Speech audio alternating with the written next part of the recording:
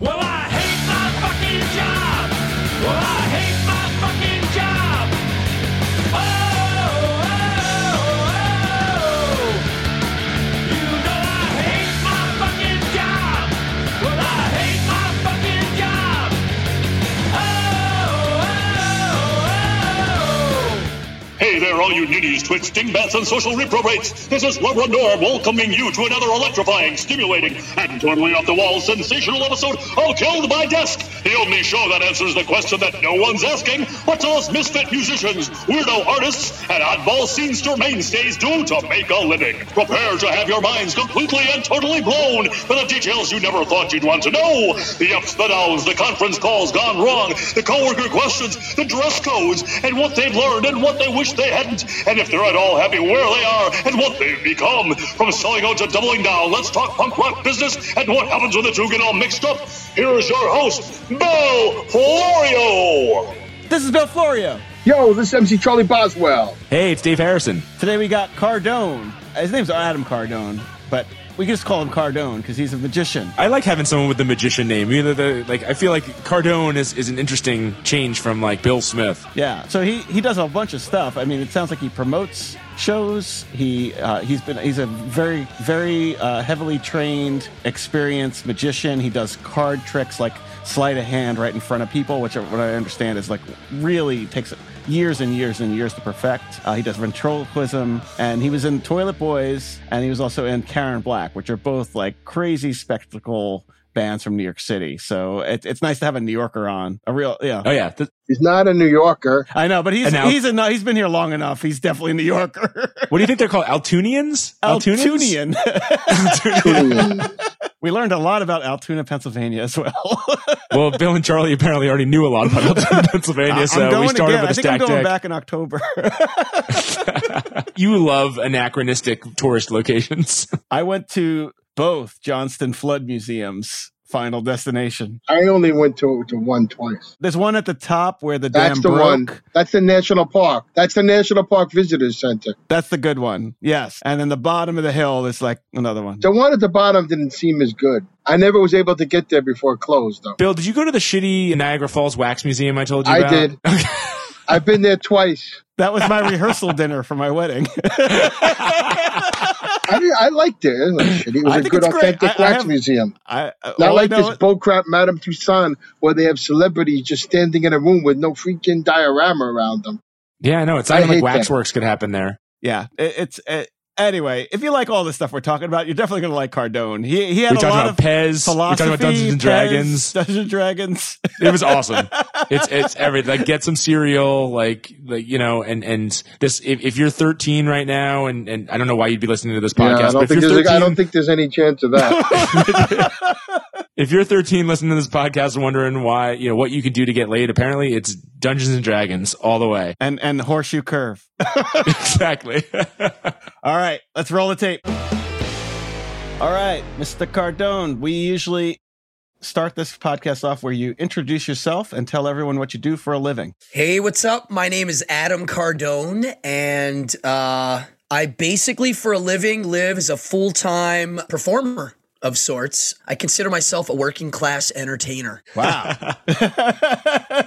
That's very broad. You wear a blue collar on stage? Yeah, I get paid to entertain people, and I have many means of doing that.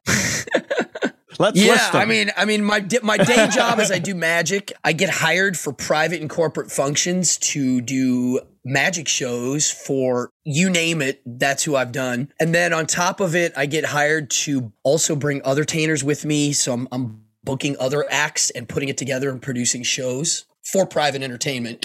And then I got my music stuff that I do. So that's a whole nother.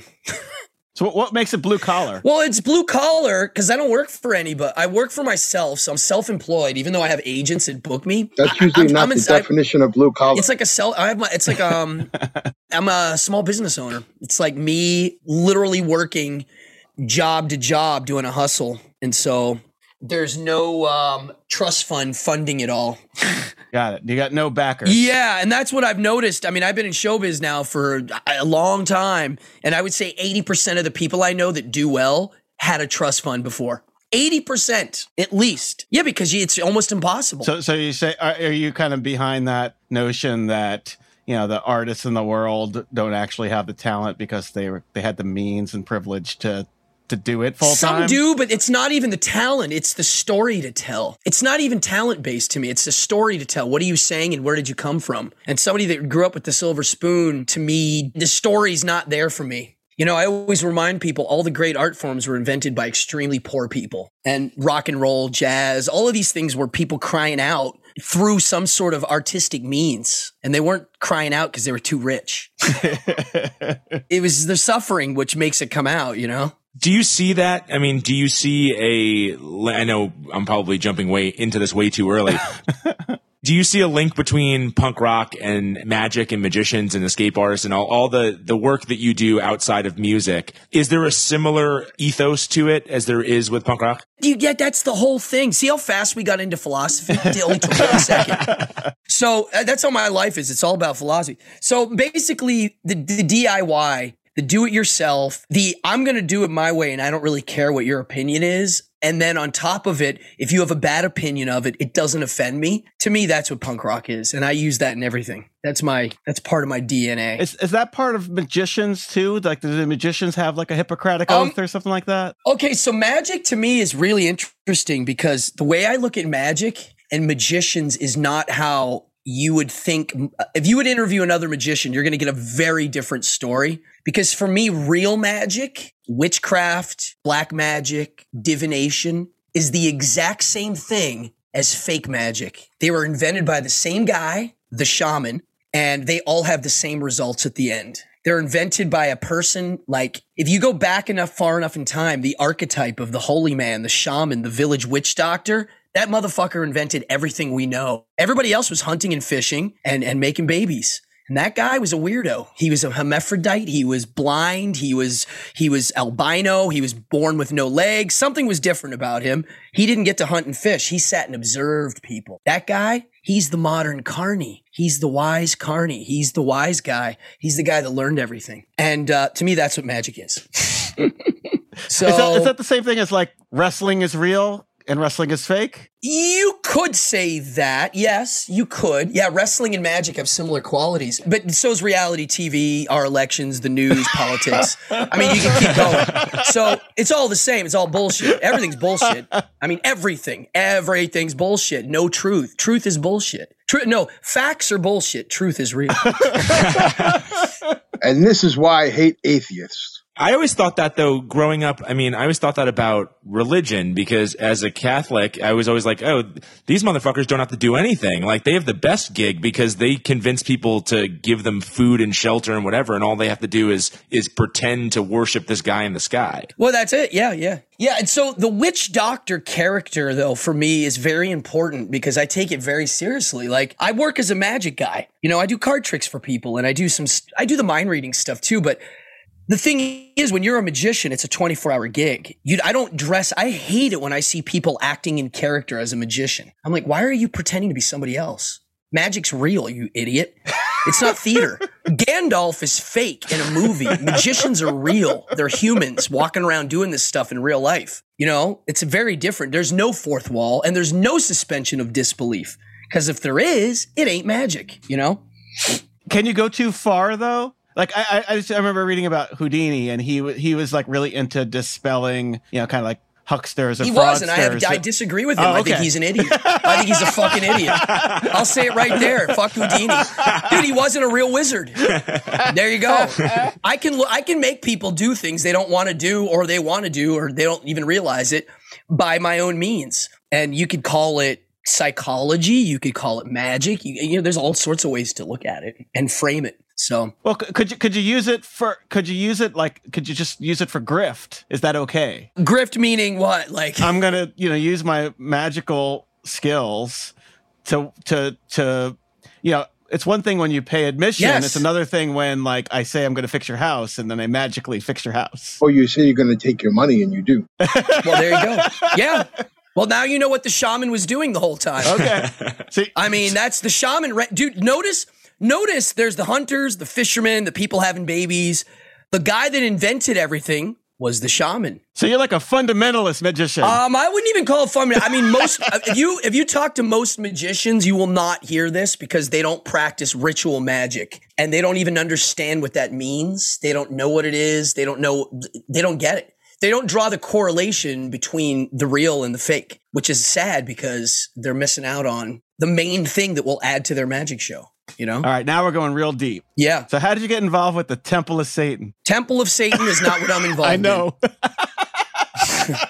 Yeah. So please explain. Well, I mean, I acknowledge myself as a Satanist at a very young age, and I've always been fascinated with Church of Satan, Anton LaVey, the whole thing. And I always had deep respect for them as an actual organization, not because I think we need more Satanists. I actually don't want anybody to join, or it doesn't mean anything. You want to keep that all for yourself? Yeah, it's fine. It's all for me and my friends. So basically, I always respected that they exactly. Thank you.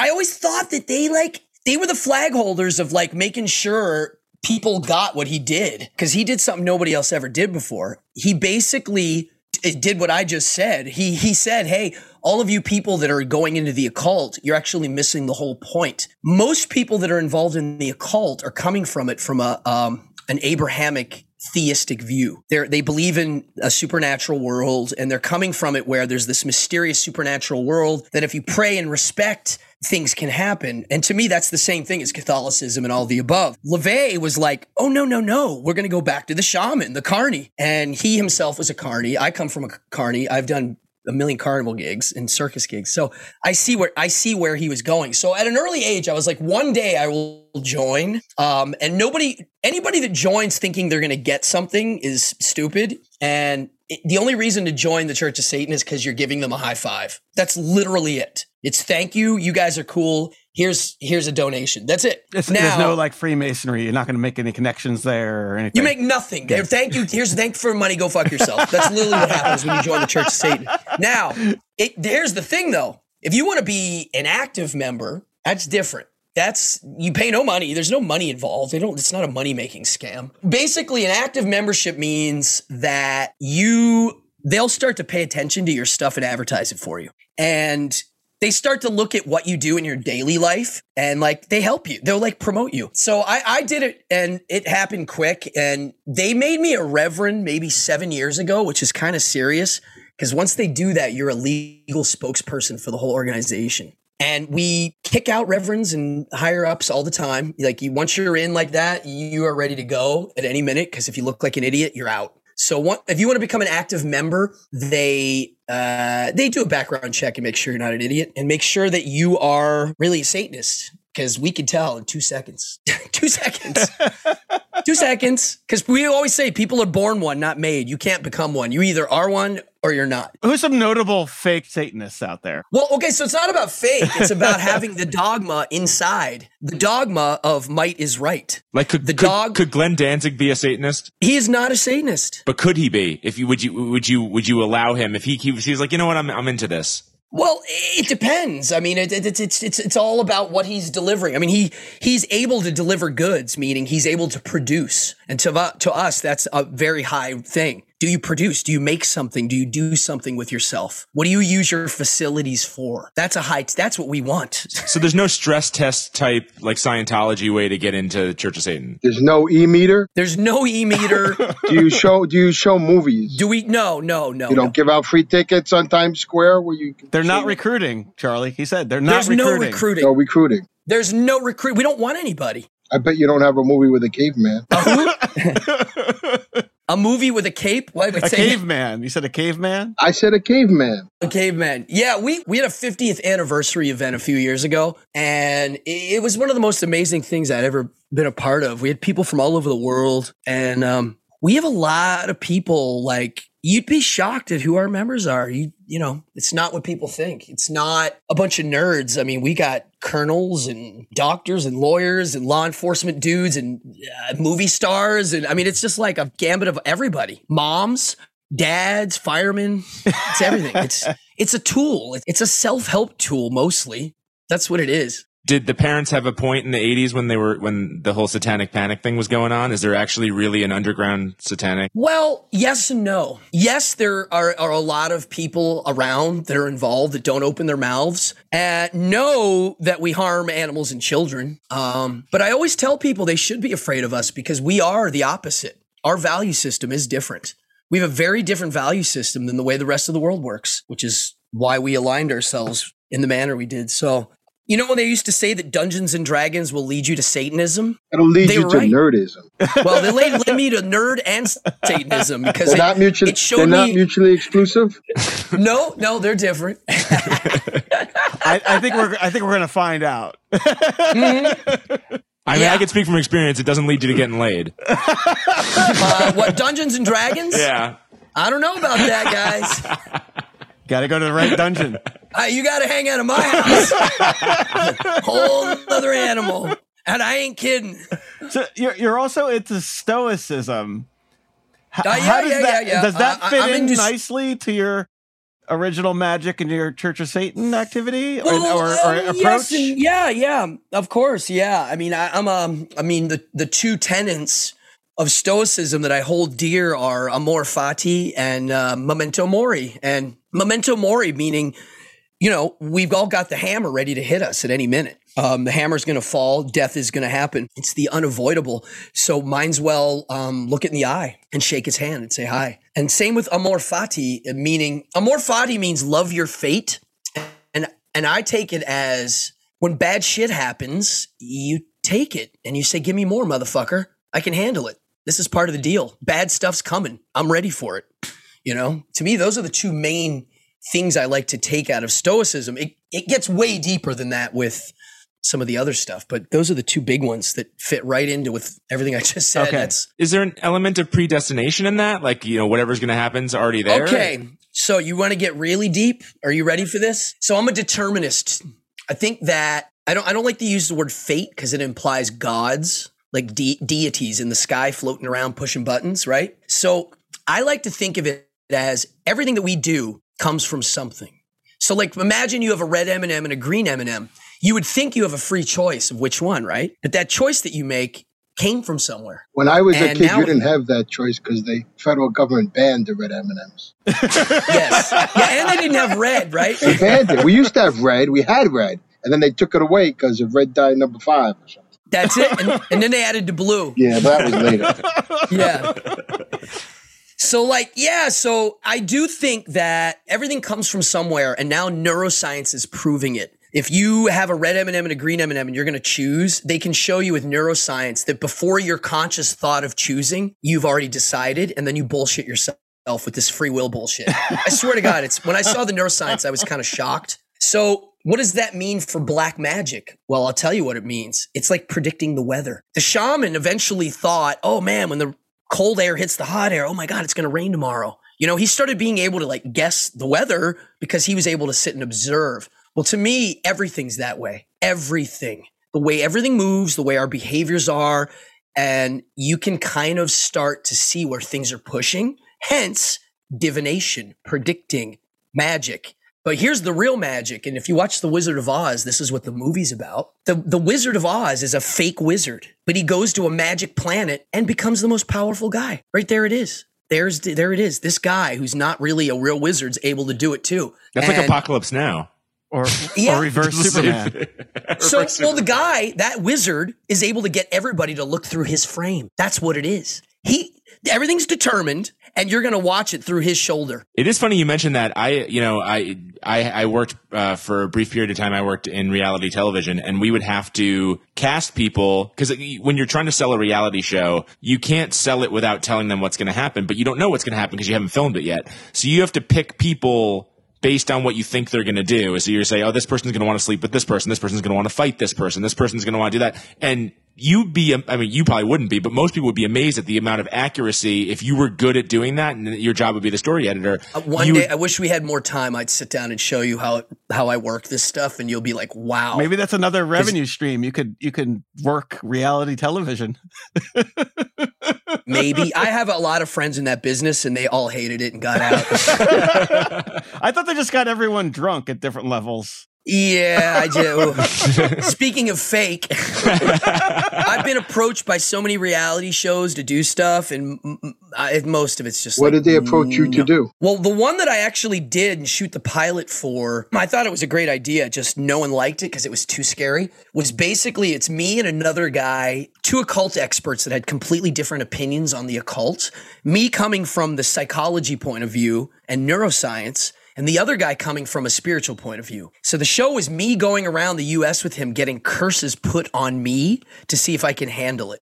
I'd watch from that. Various witch doctors. We did 3 episodes. It was kind of awesome. Could you handle it? Well, I did, yeah. You sure? Yeah. Well, the thing that's interesting is even I'll admit if the wizard's good enough, they can get to the skeptic. Because I'm writing a book on it right now, actually. But yeah, even the skeptics. They couldn't get to Houdini. Well, maybe they did. He died young. That was a sucker punch, though, right? Yeah. Well, yeah. There's some conflicting reports on that, too. Okay. Houdini was mad that... You know what the problem with Houdini is? No, because I like Houdini. No, but I mean, the problem he had with real magic was he was theistic. So... He was a Jewish guy. He was a theist. He believed in God. And then he tried to contact his dead mom and saw magic tricks and it hurt him. It like literally emotionally made him upset. So then he went after all these psychics and mediums. So he didn't come at it from a pure open-minded perspective. He came at it with an agenda. Yes. My whole book on how to curse people is on What's the difference? Well, the difference is if he's trying to expose them, he exposes them. Well, if you have a theistic mindset, you believe that there's literally things in outer space controlling the world. And if you ask them nicely, they'll help you. Seriously, to me, that's a really big difference on how people live their lives. No, but I'm saying, what's the difference between Houdini if he exposed them for whatever means he exposed them? I mean, some people think they should be exposed because they're taking people's money. You know, they're using trickery and messing with people's emotions and taking their money. But if they're using trickery and messing with their emotions, even if they weren't taking their money, you could still say it's... Well, that's what I'm saying. Like, is the problem is you could take any religion and apply that formula. So, in using theistic notions as their cusp, you know, that's why all the theistic religions have more bloodshed than anything on earth, especially monotheism. That's the next level of theism. Is monotheism's dangerous. Polytheism's not great, but at least there's room for other truths. Whenever there's one God, one truth, get the fuck out of my way, you can't even talk about it without fighting. So when people are coming from that's why our entire government system's Abrahamic monotheistic mindset. When I read philosophy, these guys are all coming from a polytheistic mindset. So it's actually very different. And I pay attention to those details. I take it very seriously. So what drives you here to collect things like breakfast cereals? And wow. what is the range of your breakfast cereal collection? Do you have Kaboom? Well, I mean, I don't really have a breakfast cereal collection. Adam Yo has a breakfast cereal collection. I know. We know someone who has one. But it's like a specific date period, though, right, Charlie? Well, it's just unique. It's like 1978 to 84 or something. Yeah, pretty much. I mean, I have a lot of cereal boxes. You don't have Robin Hood Prince of Thieves cereal, do you? I don't even consider myself a cereal collector, but I guess I could be. Because I have a lot. I mean, I have a lot of collections of a lot of weird Mr. things. T cereal? What was that, Charlie? Mr. T cereal. There's little Mr. T, There's little T's in it. Yeah, I remember that. I used to get that one. So wait, Fruit Brute or Yummy Mummy? Well, I like them both, but I have both boxes. A Yummy Mummy came way late. That was the latest. So Fruit Brute's way cooler. Oh, wait, let me go say hi to this chick really quick. Okay, Hold on. Okay.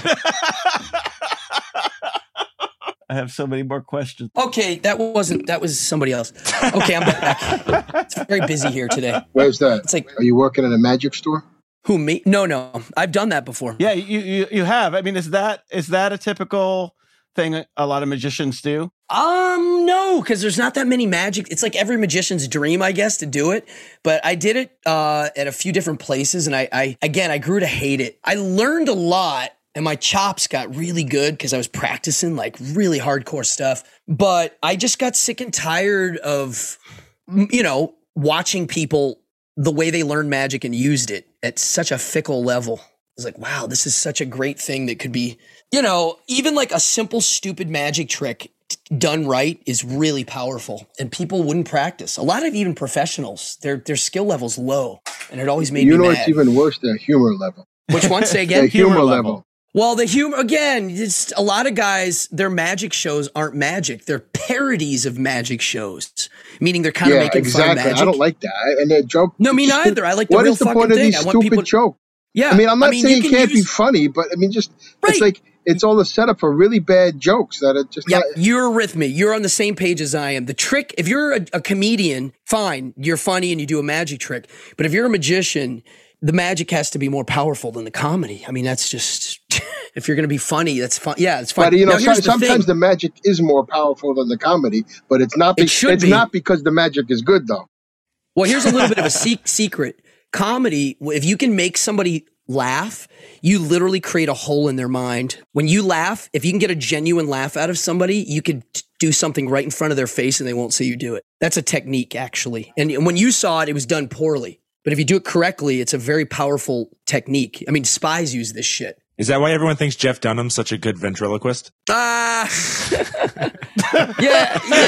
I haven't seen him in a while. I remember he was. Wait, what's happening here? All right, ventriloquism from a young age. Yeah, I started all of this very young. I started getting paid doing shows in like 9th grade. That's when I started hustling. Where did you do your first show? What kind of shows? Yeah, I would do, like, it was in central Pennsylvania, and I was getting backyard parties, block party, birthday party, library function, and there was only a few magician guys in the small town, so I was cleaning up. You know, I was getting work. I had an agency in my little tiny town, and they were booking me, and I'd show up, and they'd be like, "Wow, you're young." I'd be like, "Yep." Did you have working papers? Was it like off the books? Well, I did. I was getting paid by check from an agency, so I mean, I didn't declare any of that shit back then. That's awesome. But yeah, I was doing really well at a young age. I was working 1 hour and making as much as some of my friends would make in a few days at like Taco Bell, you know? Wow. So did that come before music, or was it around the same time that you got into it? Well, I mean, the music as a passion and love didn't come until I was like, 12, 13. That's when it hit. But I didn't start playing in a band until I was in a bunch of little bullshit bands that didn't really do much except for like weekend fun stuff. I didn't do anything serious until I moved to New York, but I was ready, I've seen the Toilet Boys, and I feel like there's a spectacle there. Do you think? Could you see yourself in a band that didn't have that, like just some dudes playing songs? I did. So I did Toilet Boys. We toured pretty heavy for a good 6-7 years, and then we stopped, and then we started again. We still do shows. Then I did Karen Black, which is also a spectacle. And then last year and a half ago, I started jamming with this band Opulence we put together, and that's really not a spectacle. And I sing in that one, which is very different. Yeah, the spectacle to me is cool, and it actually helped Toilet Boys because it let us get the bigger shows. Like, we could handle the big stage pretty quick. But yeah, for me, it's the tunes. My favorite band live is Ramones, and they didn't do shit. Hey, listen, they blew everybody out of the water. So, well, that there was some conversation that I would have loved to have been a fly on the wall for between Johnny and Dee Dee in the beginning, where they're like, "All right, we're going to walk up to the stage to the front of the stage at this point, then we're going to back up. This is when we're going to take our jackets off." I mean, there was definitely it's low key, but I mean, maybe it's low key in the same way you're talking about with magic. I mean, there was definitely something hypnotic about watching the Ramones. They kept it simple. They didn't add to me, when you keep adding too much crap, it's ego. And they didn't. They knew what they were doing. They had a vision that was very simple, and they stuck to that simple vision. And they kicked ass. Yeah, they kicked ass. And musically, people think their songs all sound the same. I disagree. I mean, their music's all over the place. Oh, no way. But there was still a consistency to it. It's real rock and roll, It's the original rock and roll with some doo-wop thrown in. Before the English ruined it. Played by a bunch of thugs. And that's what I wanted to listen to. I remember the first time I heard the Ramones, I was like, this is what I wanted all along, even before I knew it. And I was sniffing glue before I heard them. So when I heard them, I was like, oh my God, they're singing about sniffing glue. You know what I'm saying? Like, it was like, wow, they're like me. They're singing about chainsaws and glue sniffing. This is like, these are my friends. Like, okay. So was Toilet Boys your first band when you came to New York? Yeah. I came to New York. I baked bagels for a year. I was baking bagels in this bagel store. It was crazy. It was one of the hardest jobs I ever had. And then during that time, about a year after I joined, and then it was pretty quick. We started getting some killer shows quick. It was just, we were just at the, it was like timing. It was right time, right place. The scene that we were all hanging out in was starting to jam. It was just like, it was perfect. You know, it was perfect timing. On your website, under the resume section, you have a bunch of places, then you have a bunch of people. Oh, yeah, right? yeah. So my like, cachet. So like, were the people your assistants in the magic show? Or were they just in the clients. audience? Oh, okay. No, they were clients. So you didn't cut Joey Ramone or Al Lewis in half? No, well, no. Okay, so Al Lewis, I did an actual magic show with. I got at a Dyke bar. How's that for funny? Meow Mix back in the old days through a Halloween event. Yeah, and they hired him and me and a bunch of other people. And my job was to rope him into a magic show somehow. So I wrote this thing for him. It was crazy. Was that before or after he ran for mayor? After. It was governor. He ran for governor. Yeah, I have the T-shirt somewhere. Can you make? I have the T-shirt. Can you make Marky disappear forever? Yeah, he's kind of annoying now. Marky. We toured Canada with Marky and Dee Dee. Oh wow! And I've done some. Yeah, we got to hang with them a bunch. Like we played Joey Ramone's birthday party and got to. It's my favorite show we ever did. People always ask me what my favorite show was. Is that Coney Island High? Yeah, he called us and was like, "Want to play at my birthday party?" We were like, yeah. And he's like, learn a bunch of songs. We'll do them. So we did a whole Ramones show with him singing. That's awesome.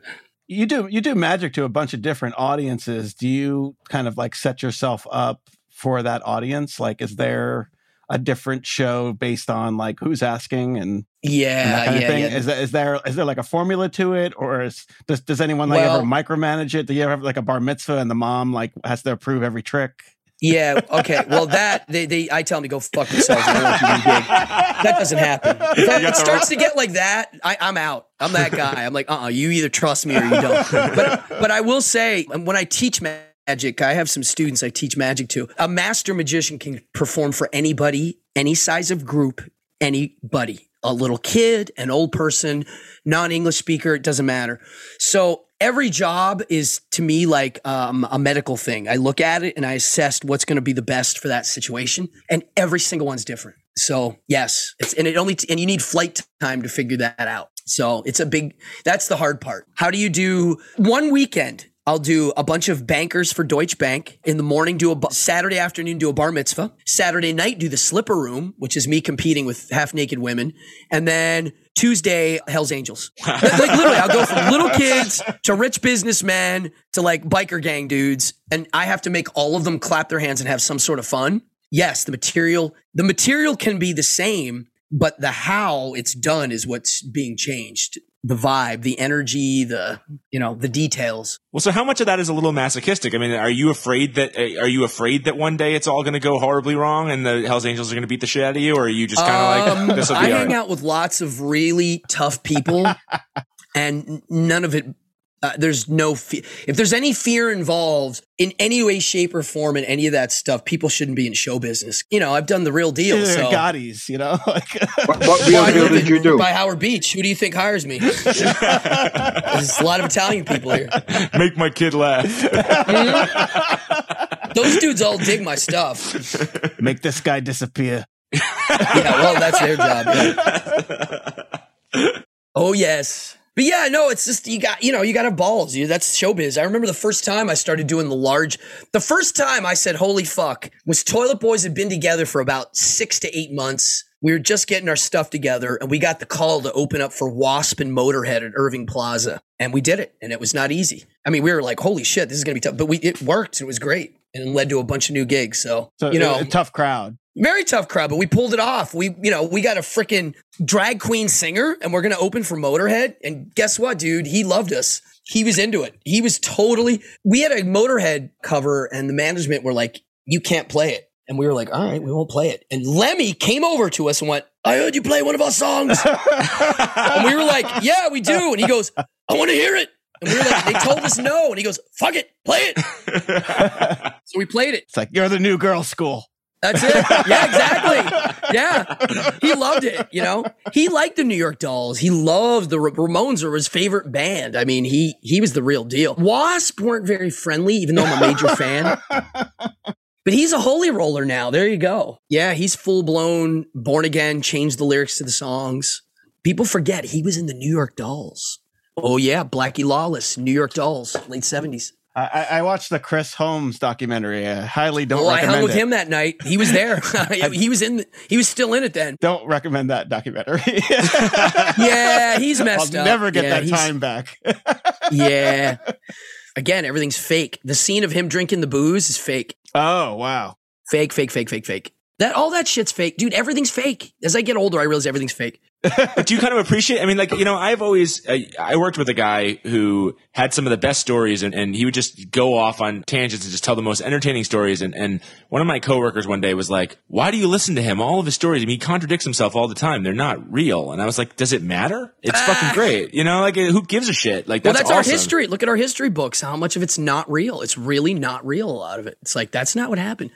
I'm always telling my friends that, like, fact and truth are two different things. And if you write something down, it's fact. It doesn't mean it's true, you know, but it's a fact now. You can show people. I'm going to stop the conversation for 1 second and tell you, if you enjoyed this conversation, there's tons more where this came from. For only $5 a month, you can get full episodes with each of our guests for a total of 5 episodes per month. Want to help out with some gas money to get us to the next show? We have merch and more at killedbydesk.com. Now let's get back to the show. You had some training from Jeff Sheridan, and he's like the original street magician. Is that right? And he also trained David Copperfield. Yeah. So I made really good friends with him. Like when I first met him in New York City, so the word street magic has a really weird definition. Most people, when they hear the word street magic, they think of David Blaine, and David Blaine is not a street magician. And the reason why he's not is he never performed magic for real on the street. He did it for his TV show. But street magic is you do a show in public and draw a crowd. That guy can't draw a crowd. He doesn't talk. He's a reality TV. Didn't he perform magic in clubs and stuff? He did like nightclub work. Like walking around nightclubs. Yeah. Yep. That's it. Which is not street magic. If you're on the street, you have no idea what your audience is. Yeah, he's not a barker. He's not a, yeah. Yeah, exactly. The outside street guy is Jeff Sheridan. He had a Central Park show. People were there every day waiting for him, as if it was a theater. Like he just had to run there because he was like, oh shit, people are waiting. And I made really good friends with him. He lived near me and he was considered to be kind of an asshole. A lot of magicians hated him and the reason why they didn't like him is because he told you if he thought you sucked to your face. He did. He's like, you suck. Get the fuck out of here. What are you doing? You're ruining this. And I made friends with him because I respected him deeply and took his advice, to heart. And I learned so much from that guy. I mean, you obviously started doing this as a kid. Like, how many years did you put in before you even met him? I mean, I met him when I was mid to late 20s, so I had a lot of time already. So I already was working. Yeah, I was already working. Wait, hold on. I think my friends are here. Hold on. Yo! Are you making that up? Oh, yeah. Oh, let me go say hi to them. I'll be right back. I think he's making that up. Sounds fake. I bet he doesn't have friends. He's probably playing Dungeons & Dragons by himself. I have Dungeons & Dragons questions, so hold on. Is that a magic manifestation kind of thing? I mean, like, how much of your life has been something that you feel like you've either made happen or there's been something associated with it as a result of... I mean, all of it. All of it. Every single thing. I wrote it down on paper and made it happen. If there's something I wanted to do, I wrote it down and made it happen. Even the band. I'd been living in New York, working like a freaking dog, and I'm like, you know what? I need to be doing my thing. So I went to, where the Hungarian coffee shop is on Upper West Side? It's still there. Hungarian Tea Room, yes. I think it's called. Like it's still there. So Yorkville? It's on 110th and Amsterdam. Oh, okay. West Side. Sorry. I'm on the east side. It's up there. So I went in there to have tea and coffee. I was just sitting there in the morning and I started making notes and I was like, yo, I want to be playing in a band. Like, I need to do this. I've been wanting to do this. I'm ready. There's a million bands here. And so then it was like right under that, I wrote, okay, now go see more shows. Like that's it. You got to go see a million shows. So I started, and about a week later, a friend of mine had tickets to see Karen Black. And she was like, yo, let's go to see this band at Tramps. I heard they're cool. The opening band was Toilet Boys. And I ended up being in both of those bands. It's crazy. That's a hell of a show. Yeah, it was great. That's a mess. Yeah. That's a big mess. And our singer, we're about to clean up after that show. And our singer yelled from the stage, "Yo, we need a bass player." I was like, "Oh shit, that was easy." Found some band, and that band I auditioned twice, and then they wanted to make sure I could party at Squeezebox, which is pretty gay heavy scene. Very gay heavy that night was. That was part of the deal. You had to I was like, yeah, I don't give a shit. And then I ended up they didn't want some dancing dude from Staten Island in the band. Or whatever. Yeah, no, exactly. No, they did. Yeah, unless he was gay. Even then, it might not have worked out. Hey, get over here! I got something I want to show you. No, they dug it, and then I started go-go dancing for the gay boys there, and it was great. It was awesome. Hence the song "Go-Go Boy." We all did it. That's why we wrote the song. We had a gig in LA where we were all hired to do it at the same time, which is funny. It beats making bagels. I'll say. And there's a lot of straight chicks hanging out. So you also teach magic. Like, how regularly does that happen, and how do you get hired to do that? So I do group classes and private classes, and I do it at least once a week. I have a couple students that pop into my house. I do Zoom lessons. Every now and then I'll get hired to do a large scale lesson. It just depends. But I've been doing it for a long time, and I like it. But it's not like a one time I'm going to get one lesson thing. It's like I'm going to get some training here. It's like sometimes it is one lesson. Sometimes somebody will hire me to they want to learn a bunch of easy to do tricks they can do at a bar. I get that. Yeah. But sometimes I get a corporate client. It's like, hey, we're doing some team building. We want to learn do that magic. Too. Okay. I've done a lot of those. Whatever it is, you got the hustle. You figured it out. Yeah. Well, that's the game. There, right? That's why when you said, what do you do for a living? I'm like, I do everything. I get hired to hire other entertainers too. I do that too. Because I know everybody at this point. It's just like freelance hustle. It's a nonstop. That's why when COVID hit, I'm like, I got this shit. I'm so used to this. So what did you have to do? Explain that. What did you have to do differently as a result of COVID? Well, I didn't change anything. The world changed. I mean, I just went about my thing as nothing was different. I had to start doing Zoom shows. So I started doing shows on Zoom. The first thing I did was I did a Zoom show and literally sold tickets, it was like a lecture, buy the ticket. Then I started doing, one of my agents started hustling online shows. And this last month I did 26 gigs. Half of them were Zoom. Last month, all private events on Zoom. So right away it started. Do you think that'll go away with the pandemic? Do you think there'll still be a Zoom business? Yes. Yeah, they'll still be there because a lot of them were like family reunions from people from far away. I did a bachelor party with burlesque dancers in my living room for people in Australia. Yeah. So I attended a drag DJ dance set birthday party on Zoom. So see what I'm saying? No. I don't think it's going to go away. I think it's going to still go, and I'm cool with it. I mean, it's not the same, but it kind of works. Well, you could fit it into the schedule and then go to the wherever you're going later. Right. Yeah, that's it. That's what I did last month. I had 26 jobs. Half of them were live. The other half weren't. They were like graduations and high school reunion, end of year parties, stuff like that. And I would just jump in and do it. So the DJ would do a whole thing, raffle, trivia, dance contest, and then I jump in and do magic for 20 minutes. Have you been able to monetize Dungeons and Dragons or role-playing games? I Dungeon Master once a week online and get paid. Wow. Yeah. I do. There you go. Yeah. And women attend? Yes. Yes. Dispelling all. Dude, my Dungeons and Dragons group here has had Playboy models, Hustler models. I'm not kidding. Yeah, my beach group. What have you been doing in Rockaway? Well, Rockaway Beach is where I live and play and work too. I started about 3 years ago doing walk around magic at Wits End. Very easy, roll out of bed and go down and do magic for a few hours at this restaurant.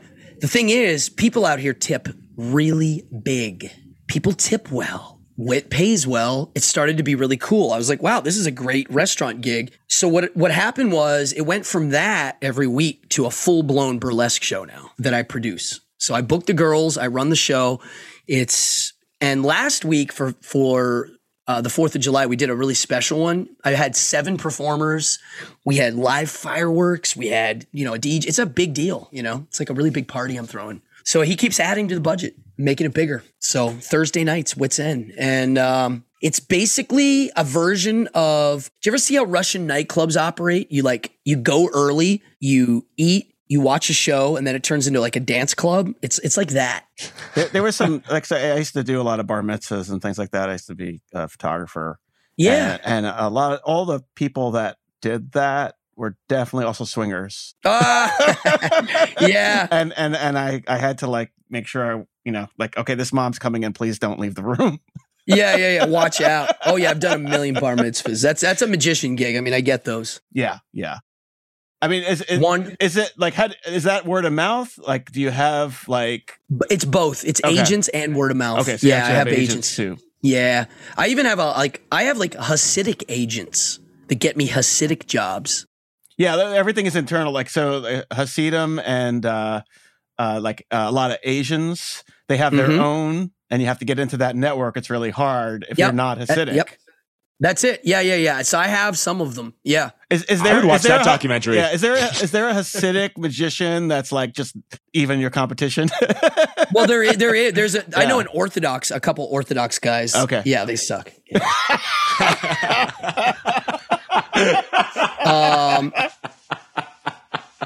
None of them are not even close. Well, you said you're from Central Pennsylvania. Have you tried to break in with the Amish at all? No. Oh, no. Hell no. The only people that don't hire me would be Amish, and Muslim groups will not hire magic. That just doesn't. You taking that note? Yeah. Muslims do not like magic. I did not know Well, that. they're not allowed to. I mean, Jewish people aren't supposed to either, nor Christians, but I mean, the answer is Judaism and Christianity have had major reformations and Islam hasn't yet. So until that happens. So you also have a Pez collection. These are things that your friend just trumps up that aren't that big of a deal. Well, yeah, like someone just gave me about 800 Pez machines. And so you do have a collection. Yeah, and I'm going to organize it. I had an idea for a restaurant, Chez Pez. Chez Pez. Yeah. It's good. You have 800. Like we could, what? Is all the food shaped like Pez? I don't know. He's got the 800 Pez's. We're set to go. Oh, okay. Yeah, it's a lot. You could do the walls, yeah. But Charlie, if someone calls it Shea Pay, are you going to kick them out? Yes, absolutely. And they could go back to wherever they freaking moved to New York City from. Charlie wants to be a blue collar restaurateur. I have all the presidents. That's my only Pez collection. Oh yeah, I like that one. I have that one. That's cool. You have all of the presidents because they come in different sets. They didn't make Trump yet. They didn't make Trump I mean, yet. it's sets. Like, you have all those sets. Yeah, I got all the sets. Because I have like the sets of like the Millard Fillmore set or whatever. I was going to say, so there's like a James Buchanan. Yeah, that's the ones that have like Buchanan. Yeah, there is. One of them was very expensive, and I had bought the rest, and I'm like, oh crap, I'll just buy it. They didn't do a Trump one yet? That's funny. I didn't realize that. I saw some people were making there's one you could buy that's not official Pez. I see. You got to wait until like 3 more come in. I'm sure when like 3 more come in, they'll extend it. Yeah. Interesting. Because the Obama one comes with a podium. Oh, wow. I love they it. did an odd number or something. I love it. I like, my favorite Pez's are the guns. Pez guns. That's awesome. Oh, I bet they don't make those anymore, right? No. And you shoot yourself in the face. It's great. And it's got a clip. You load the clip and then you shoot it. Wow, I got to find a picture of that. I have one here. They're great. There's 2 different kinds. One looks real. Yeah. That's kind of like, I mean, I love that idea of you like just my, collecting Chez Pez idea? dangerous old toys. I love Chez Pez. I definitely go there. My local stop. Dangerous toys is my jam. Well, I mean, like the old Mr. Potato Heads, where it was just like the pieces with metal spikes that you used on a real potato. You know, like that kind of stuff. Yep, love it. Lawn darts. Yeah. I was just trying to explain I was with my nieces and nephews. I was trying to explain candy cigarettes because they didn't know what they were. They don't know what it is? No. Get out of here. I bought those for my daughter when she was like 3. You can buy them at like Cracker Barrel, but I'm pretty sure there's they don't say cigarette. You could buy them at Old Time Candy. Well, that's what Cracker Barrel's all like old-timey. No, but there's a store, Old Time Candy. You get them at Economy Candy. But candy cigarettes don't say cigarettes anywhere. It just says candy. Candy sticks now. Yeah, candy sticks. Yeah. Candy cancer sticks. That's what it should say. But the gum ones were fun because when you blew on it, the freaking smoke came out. Yeah. Right, it did a little puff. I remember that. I haven't seen that in a while. And they were different colors too. There's a candy. I forgot. It's like not Mallow Cup, but it's like that. I went to the Mallow Cup factory. I'm from there. That's Altoona? my hometown. Right. Altoona. Yeah, Altoona. I'm from there. Is the Mallow Cup still popular there? Not really. Yeah. I like them. I grew up going there to buy the seconds. My grandmother lives walking distance to that place. And what's the other thing they make? Clark? They do a Clark bar, right? Yeah, they do like a Clark bar or something. Yeah, it's weird because I would always have thought. I mean, I like Mallow Cup better, always have, but I would have thought Clark was more popular than Mallow Cup, just from. Yeah, you know why Mallow Cups aren't popular? There's a reason. You ready for this? Conspiracy? I know what it is. Nope. It's you can't airship them. That's what I was going to get to. You read my mind. Mind reading is another skill. There it is. Yes. You can't airship them. They blow up. The altitude cracks them. That's it. So they can only take them like on land. That's it. Several candies like that. They have a hard time busting out of the regional piece. That's it, bro. And I actually tried it. So I bought one. It was in like Minnesota or something. And I bought one and I put it on my tray in the airplane. I watched it crack. Get out of here. I love it. Did it work? Yeah, absolutely. I love it. Well, that's it. Yeah, that's exactly it. I mean, they told me at Mallow Cup that they used to be in production 30 days out of the month, every day. And now it's 2 days a month. 2 days a month, they turn the machines on, make a bunch. That's it. I don't know. I was there. They were freaking producing. I just caught on. It must have been that you caught him on the right day. Yeah, because they don't have the factory tour. Well, no, the store's always open. No, but the store had the video to the factory. You know.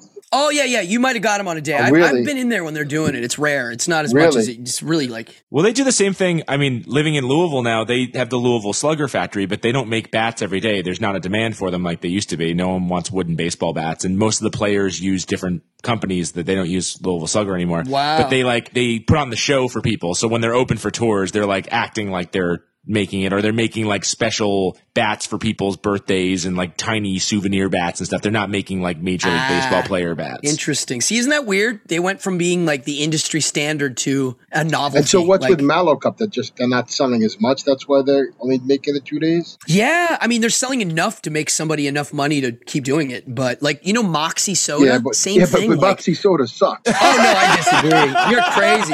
That's my favorite. I drink Have you ever drank Moxie with dry ice? Dry ice? No, good. But I drink it warm. I like Moxie warm. You never poured it over dry ice and drank it. What's it do? Does it kill you? Cam, please send this guy and tell him. Cam does it every year. Every year he drinks Moxie with dry ice. So I have a theory about Moxie. It's good if you drink 2. It's bad if you drink 1. Really? Yeah. Someone else said it's the cilantro of colas. Wow. It has gentian roots, so it is. Yeah. And the other thing I noticed is I think people would like Moxie if they like violet candies. I think those are I like violet linked. candies. I also like black licorice with ammonia and salt, so... Oh yeah, my wife is really into like the really bit. They're not even sweet at all. They're just salty and it's small doses. But I mean, yeah. I mean, I used to chew a can of Copenhagen snuff every day. That was in my jam for years, and I did it on my upper lip, not my lower. I'd stuff it in fine cut too. That was my jam for years. That does not seem like a New York City thing. That's to do. a Pennsylvania that's thing. PA. Okay, Pennsylvania. So can I assume I'm the only person on this podcast whose family vacation destination was Altoona? I went there on vacation.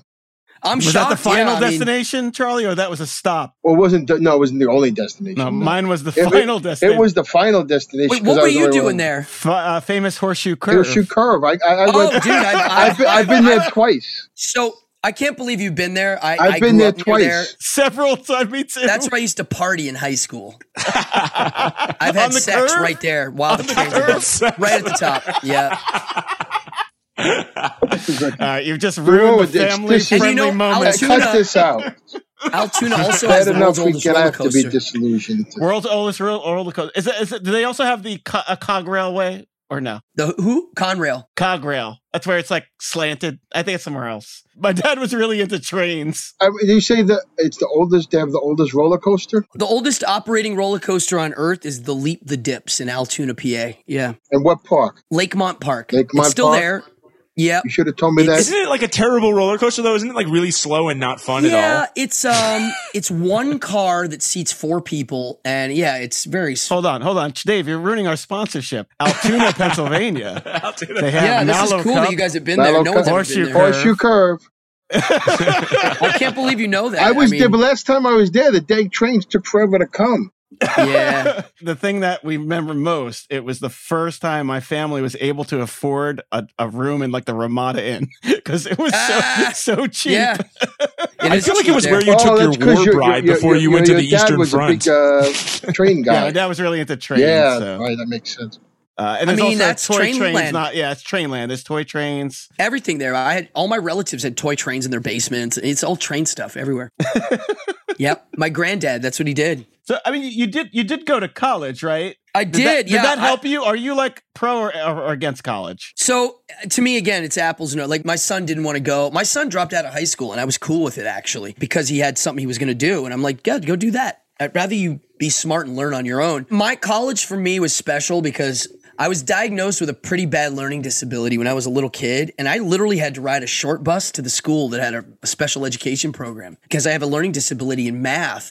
But the cool thing is it gave me an opening. I was allowed to fail now because they knew I was a dummy in math. And it was like, okay, he's a dummy in math, but he can perform. So I used to be able to I used to tell my teachers, hey, instead of doing an essay, can I do an oral presentation? And they would always say yes because they thought it was harder, but for me, it was easier. So I kind of hustled through high school. And because of my learning disability, I was able to get into a really good college. I didn't have to take the SATs. I got scholarships. And so my college was like the Army and really hard. And I'm glad.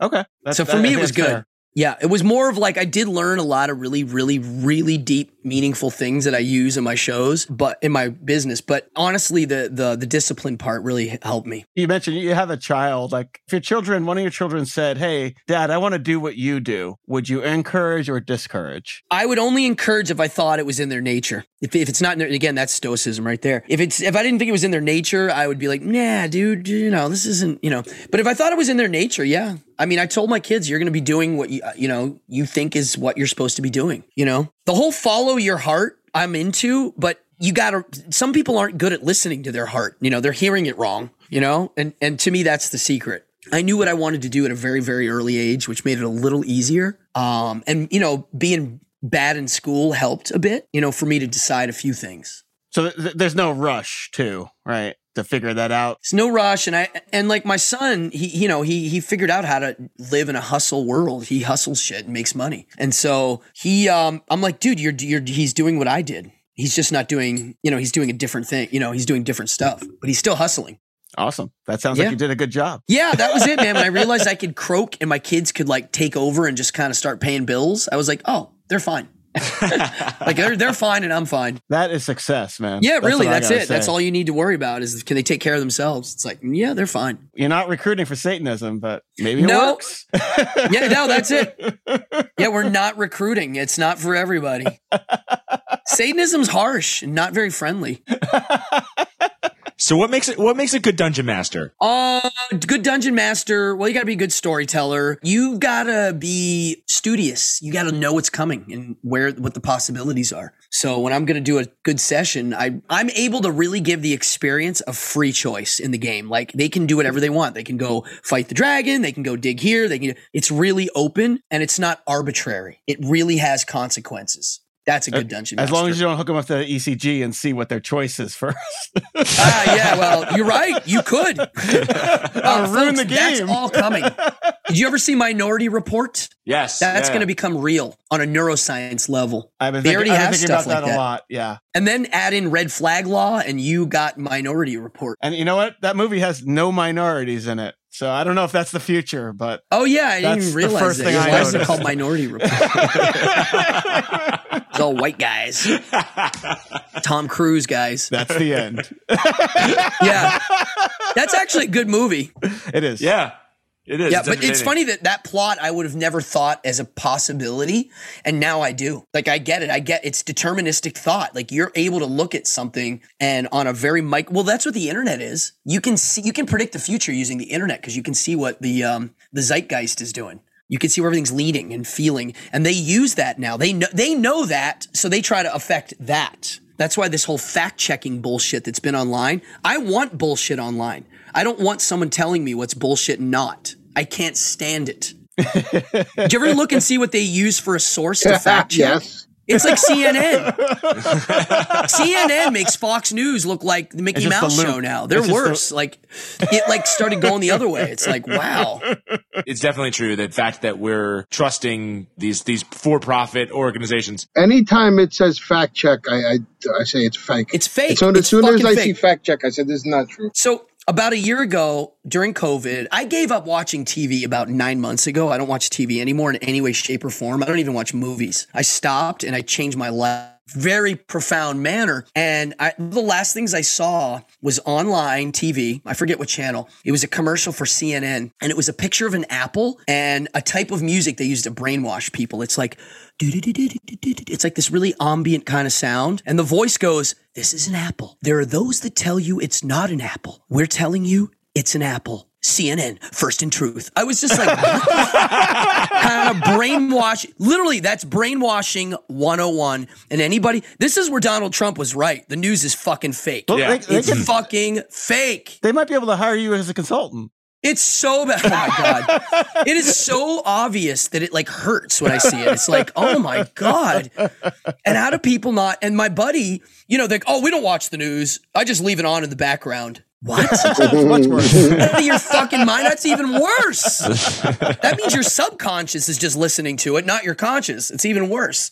But I think there's a lot to learn here from a man who does tricks for a living. Well, no, I'm serious. Right? It's part That's of what right. I learned. It's literally the same thing on a different platform. It's just being sold differently. But it is. It's a form of the word misdirection is wrong. It's direction. They're directing your mind to where they want you. They're placing. Well, you look at what Bernays did leading up to the U.S. entering World War I. I mean, that's all the fundamentals of public relations. It's the same thing. That's it, brother. It's all misdirection. You got it. So when I see what goes on and you're in the middle of it, most people can't pull the camera back and see the big picture. I do. That's the first thing I do. I don't react. I respond. So I pull the camera back and I try to look at the whole thing. And every single time I do it, I just see horseshit everywhere on an epic scale.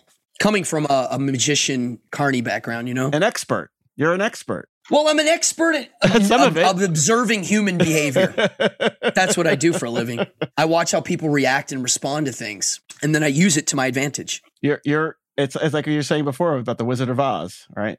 I'm the guy framing it for people to look through my shoulders. That's it. I see the wizards very clearly. That's what Houdini did when he walked in the room and the lady's doing the ghost talk. He's like, "Fuck, she's another wizard like me. Why is she getting attention? I'm not. She's fake." That's what he did. And there's a good dungeon master.